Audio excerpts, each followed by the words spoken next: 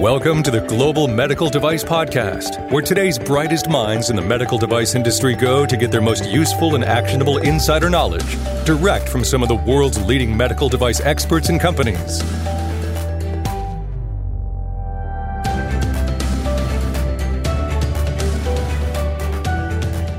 Okay, raise your hand. All right, and I'm going to ask you a question, and keep your hand up if it's true. Who loves internal auditing? All right, I'm guessing like 99.99% of you lowered your hand after I asked you that question. Well, it's important, really important actually, especially if you have a true quality culture or want a true quality culture and have a mindset of continuous improvement. We can always get better. And internal auditing is one method that done properly can help us improve our processes and our operations as medical device companies. Joining me today on the Global Medical Device Podcast is one of Greenlight Guru's very own medical device gurus. That's a mouthful. Sarah Adams, and she loves internal auditing, and she shares all sorts of wisdom and tips and pointers with respect to that topic. So enjoy this episode of the Global Medical Device Podcast. Hello and welcome to the Global Medical Device Podcast. This is your host and founder at Greenlight Guru, John Spear. And joining me today is one of our gurus, one of our medical device gurus, Sarah Adams. Sarah, welcome back to the Global Medical Device Podcast. So excited to be here, John. It's going well. All right. Your setting looks so regal and that sort of thing. So, and you said it was quiet today. Yeah, it's quiet today. I actually, background, we are having internet struggles at our house. So I have transitioned into the library. So this is not my decor, but it looks very official, right? No, it's like, I don't know. I mean, I don't know. Anything I'm going to say from here on out is just going to sound silly, but we should talk about something that's important and that people care about. And I'm sure some are going to roll their eyes, but others are going to be excited about it.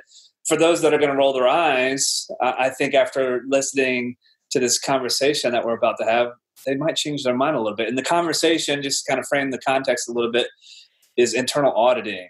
And you've confessed that you love internal audits.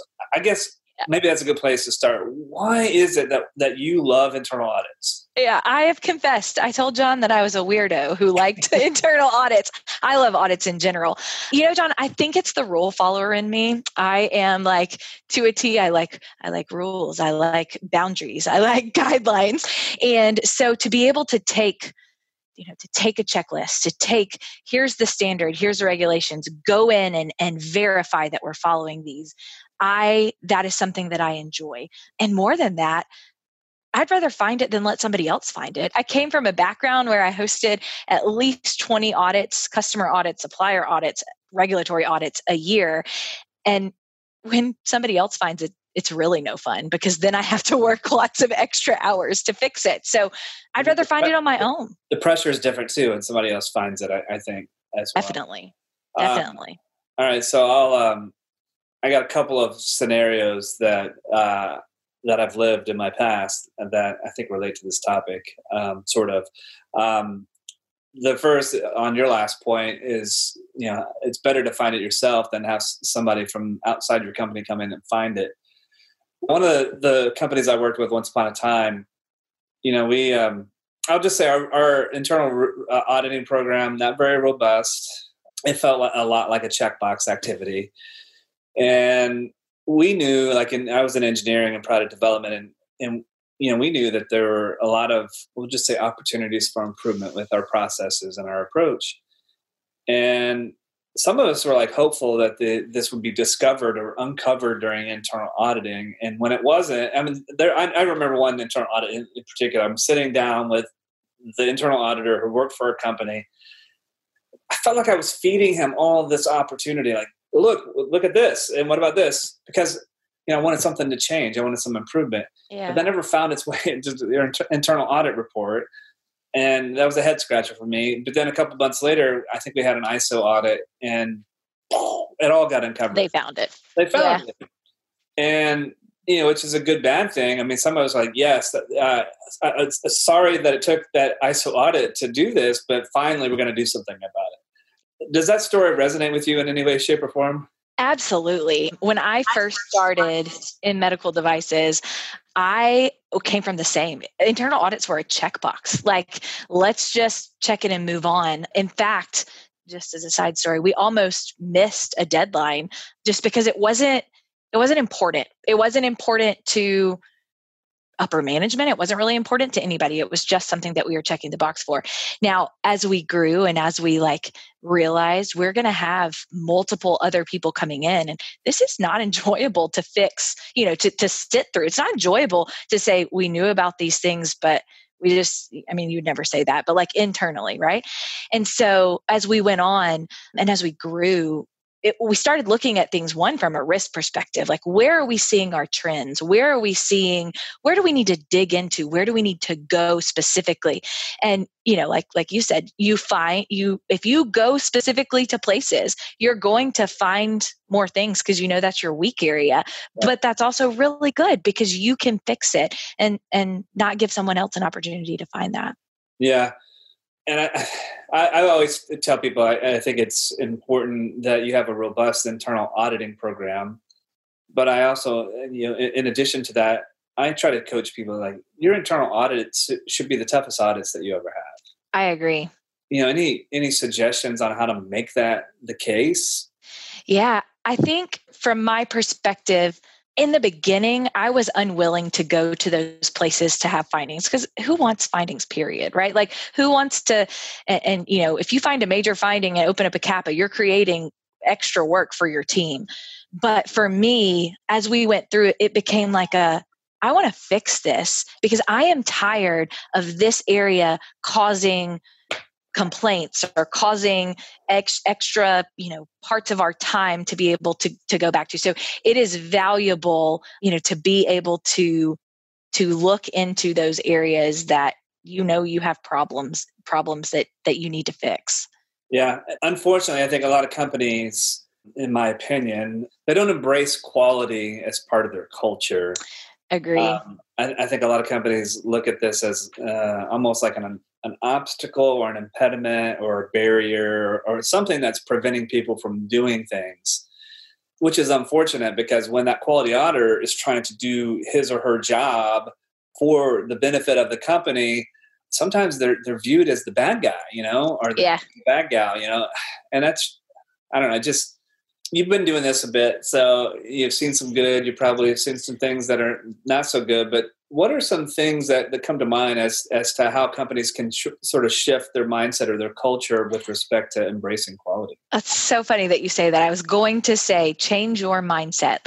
As quality, we have to change. I had to change my mindset in my experience, but really going into your company, your organization, and, focusing, I'm trying to phrase it right, John. I think from my experience, what helped us grow that culture, what helped me grow that culture of we need to treat this as something that's valuable.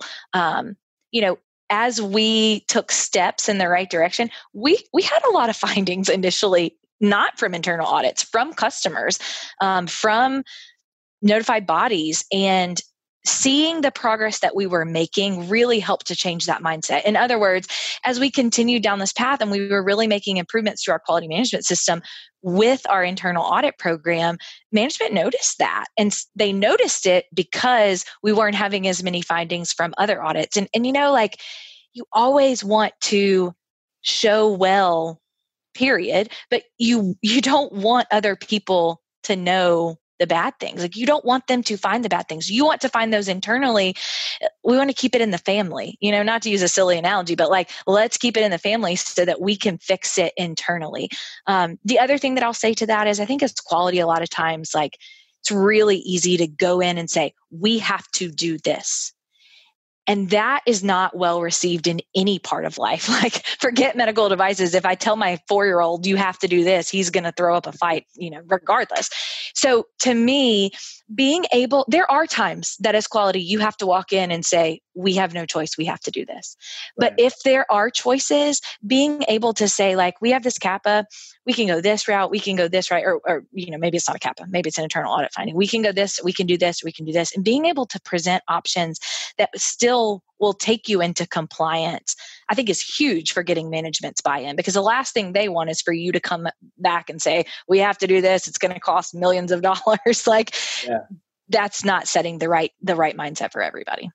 Yeah, it is. I mean, we talk a lot about the culture, how important that is at Greenlight. And I guess a good way to kind of summarize or paraphrase or briefly describe that is it's a two-way street. It's not like we as an executive team can just push the culture down and expect people to say, yeah, that's awesome. You as a person have to contribute and participate in that as well. So it has to be two-way street. And I like the point that you raised, because I think that was the other thought that was coming to mind is sometimes the quality auditors inside companies, they give the perception that they're wielding a lot of power. Yes. And they're quick to like pound their chest and say, you got to do this because I said so, or because the procedure says this and that sort of thing.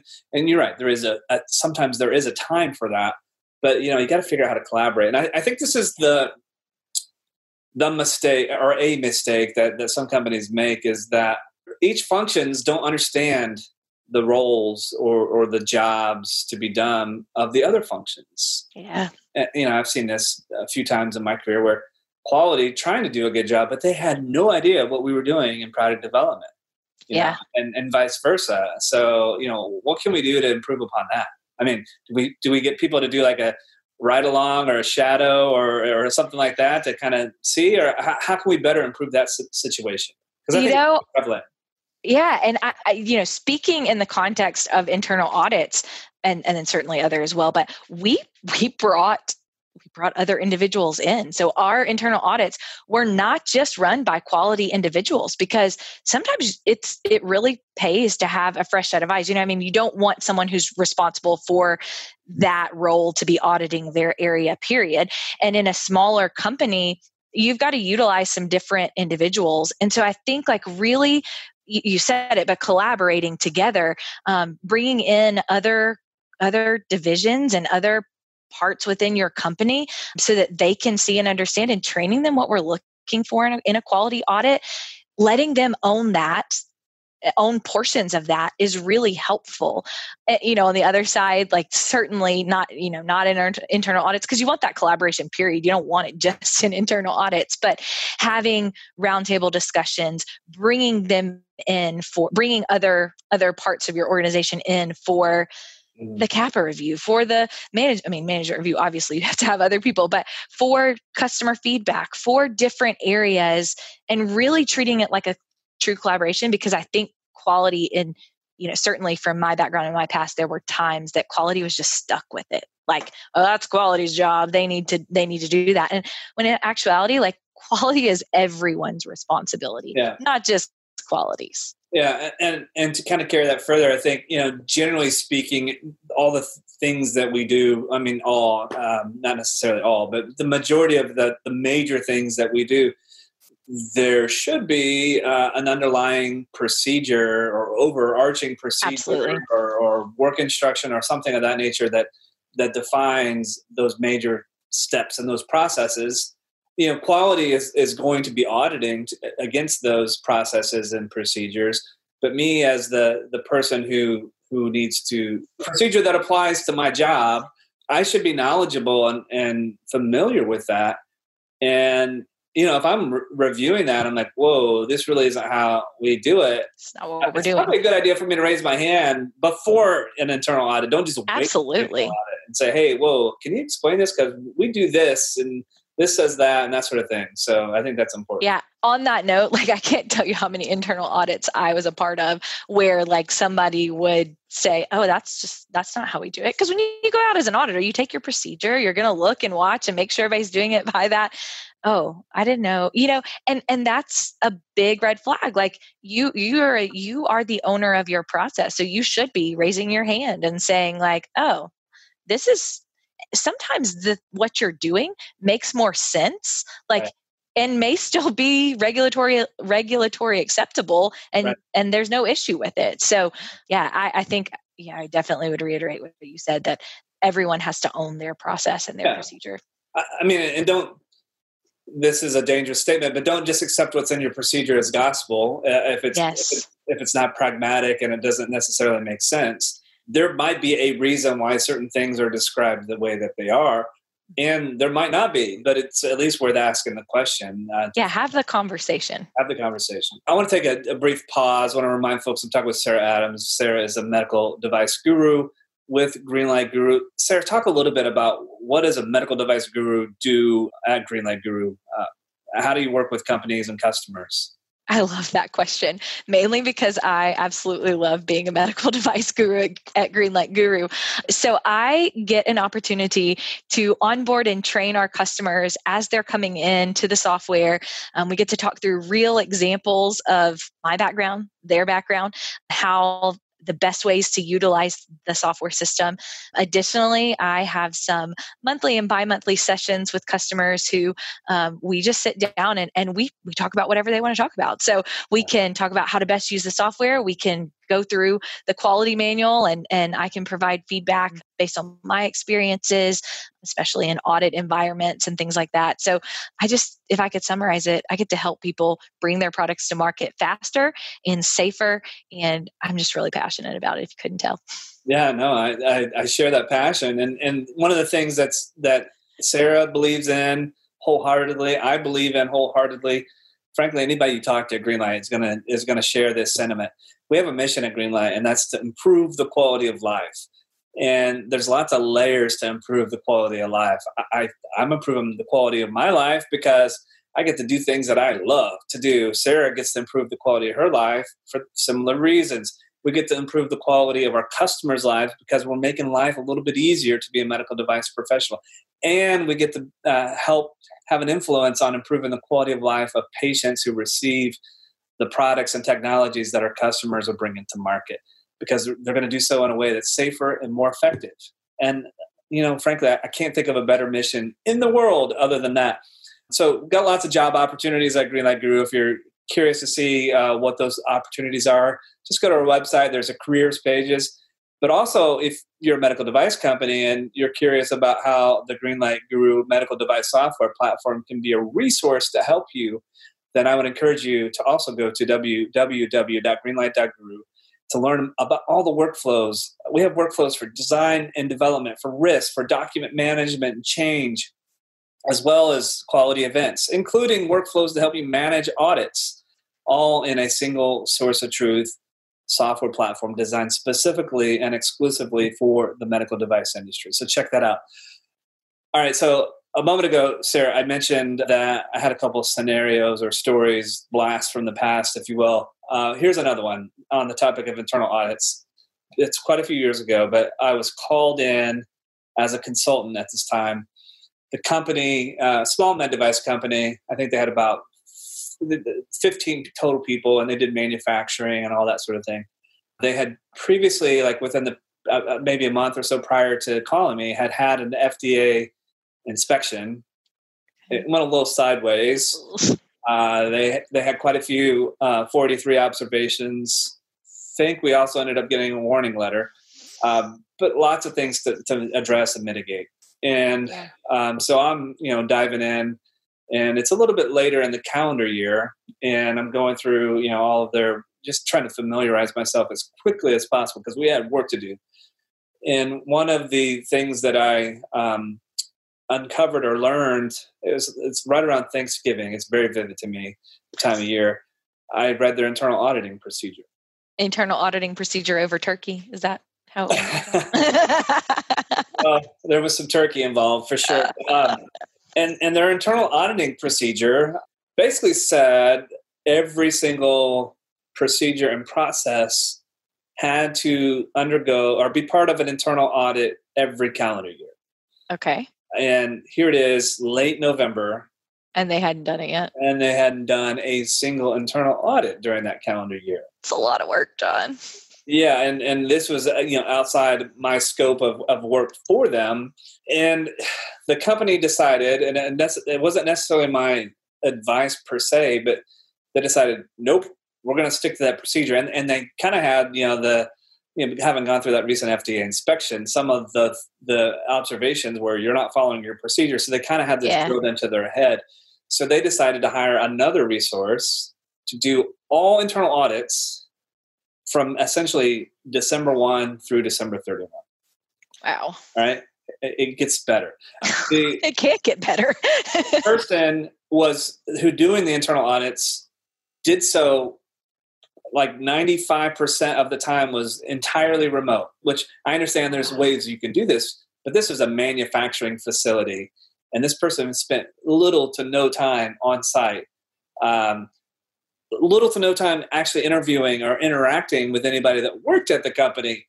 And wait, it gets better. And then I'm going to give you an opportunity to chime in. But the other thing that their internal auditing procedure mandated is anything found as an issue during an internal audit must result in a CAPA. All right, so I'm going to shut up and just let you digest some of that. And I feel like I can't even talk over this situation. How miserable for them. Because on top of that, they're dealing with 483s for the FDA, and they just had how many internal audits in like? It was about 30 or so internal audits. God. And let's just say, I guess I'll give you one more little tidbit here. Early January, they started issuing, I think they ended up issuing 40 internal CAPAs on top of all of this, right? So first of all, make a plan.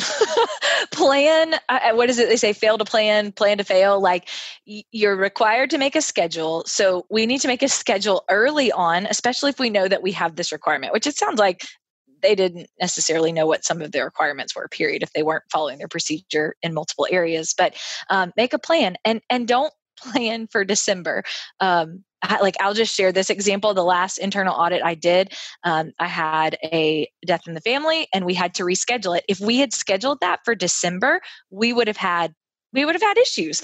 Life happens. So make a plan. The next big thing that comes to mind is don't sign yourself up for more work than you need. You need to have a procedure in place and it needs to tell you what to do in the instance that you find findings. Don't sign yourself up for CAPAs as a result of internal audit findings. Now, you may have to. You may have a systemic issue that becomes a major internal audit finding, and that needs to be a CAPA. But why would anyone do that to themselves, John? Because I don't know. Because not all, but some of these things were as simple as change some verbiage in a procedure. You could have just documented that on a change order. But I think there's a couple of misconceptions, especially in the idea of internal audits. I think misconception one is that I have to conduct internal audits on every process, every procedure in my company at least once a year. And I'll give you one other misconception, and then I'll get your reaction to it. I think the other misconception is that if I do have an audit finding, that I have to create a CAPA. Yeah.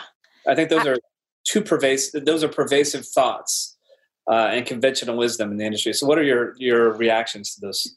Yeah, on your first one, on the first misconception, I would say that as the rule follower who likes to cross all the T's and dot all the I's, that in the beginning of my career, I leaned towards that misconception that we had to look at everything because that was what our procedure said, right or wrong, but we had to go deep in everything. And as we moved, and I really think, John, what led us to go down this path was ISO 1345 2016 transition. Like when we started taking a more risk-based approach, like you need to rationalize what you're looking at, why you're looking at that, and define that. And it doesn't mean that you have to look at every single thing. We had lots of different areas that did the same process, that followed the same procedure, that, you can go to your biggest areas of risk or where you've identified trends. And like you said, I think that definitely was a misconception to me. And so I can see where that would be a misconception to other like-minded individuals who love audits like I do. The second part, CAPAs are not meant to be for the example that you shared. Like CAPAs are meant to be systemic issues. So yes, it makes sense that if you have major findings, that those would lead to CAPAs, major systemic risk-based, that those would lead you to CAPAs.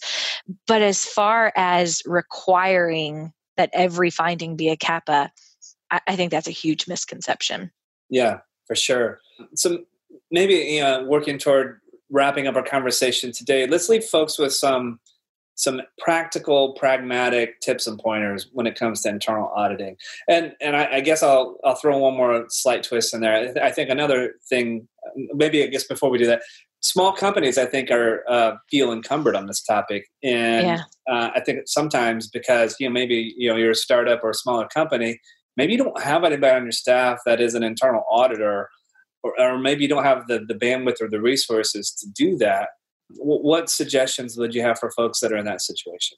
Yeah, it's tough because my number one suggestion is to do it yourself. Like you want to find your things. You know your processes and procedures better than anybody else. I can't tell you how many times I hosted audits and an auditor doesn't know what they don't know. So you want to steer them in a different direction? It's not that difficult to steer them in a different direction. And so if you want your audit to be valuable, find ways to do it yourself. And if you're a smaller organization, you can do that by utilizing people who are in different areas and maybe classifying a lead auditor who's a quality member, quality focused, and then pulling from other areas. You may have additional thoughts on that, John. Well, I was going to offer a couple of things. I do think it's important to be involved in the process.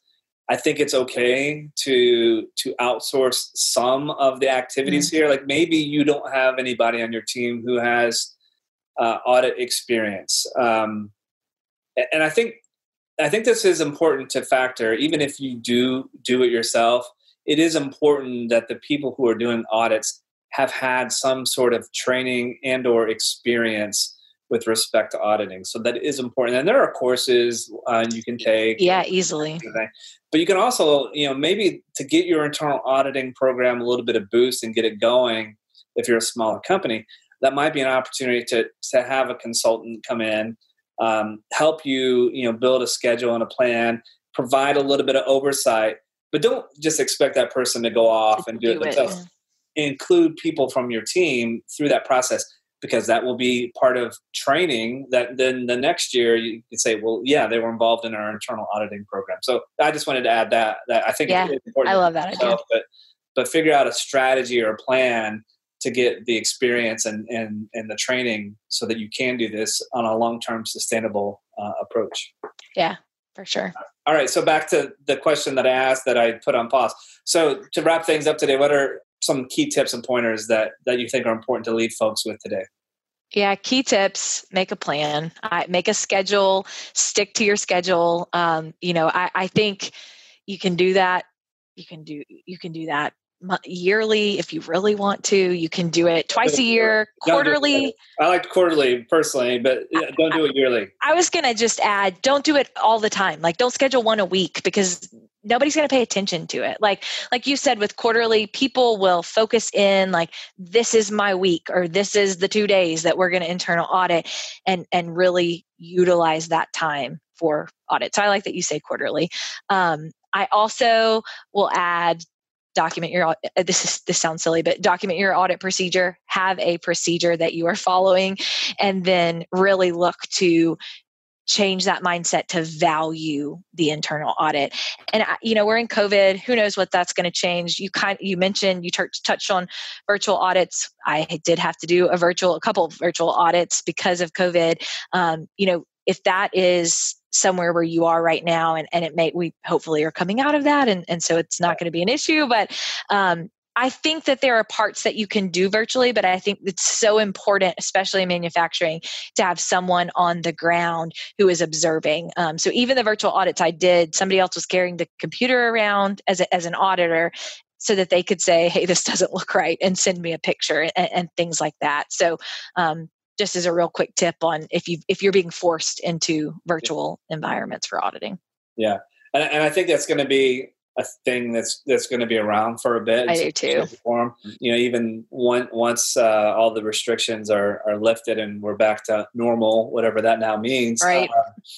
I do think that regulatory bodies and auditing organizations, I have to imagine that they've seen some benefit of this. Yeah. I would expect that they're going to incorporate this in some way, shape, or form. But anyway, that's one reason that I love Greenlight, because it is easy to have everything electronically for your auditors.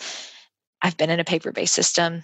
I'm not sure how we would have survived COVID audits without being in an EQMS. I totally agree. I mean, even if you're not in COVID, I mean, I've paper-based audits. Period.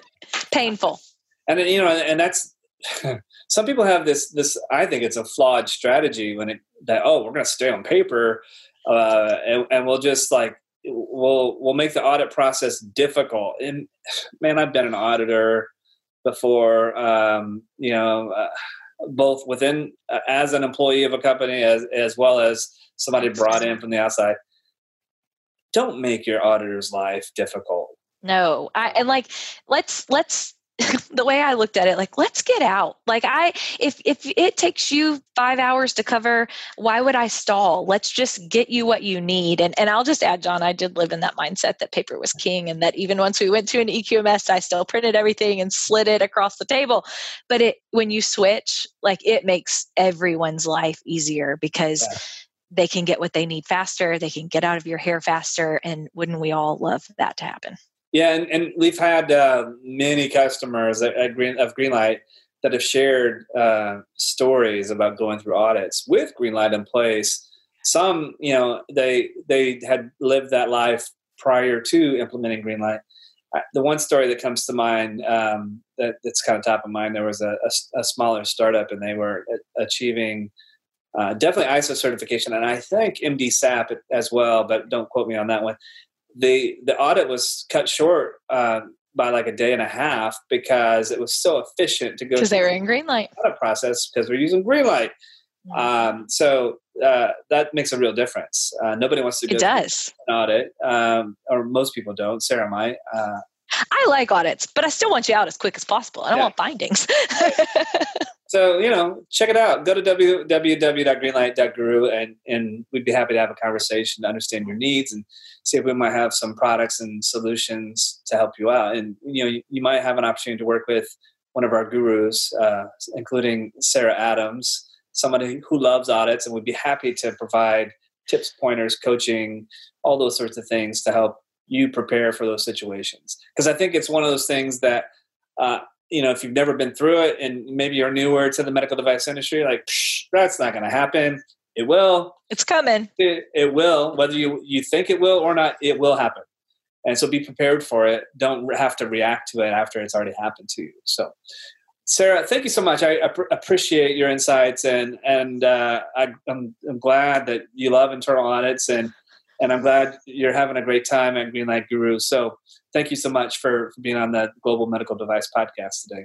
Thank you for having me, John. It was fun. We'll do it again, I'm quite sure.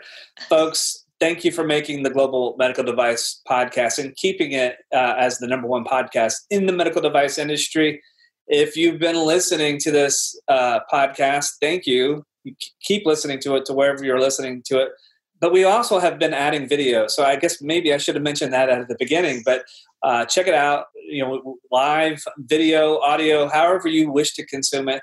I always appreciate hearing from and having loyal listeners. So let us know what topics you think are important. As always, this is your host and founder at Greenlight Guru, John Spear, and you have been listening to the Global Medical Device Podcast.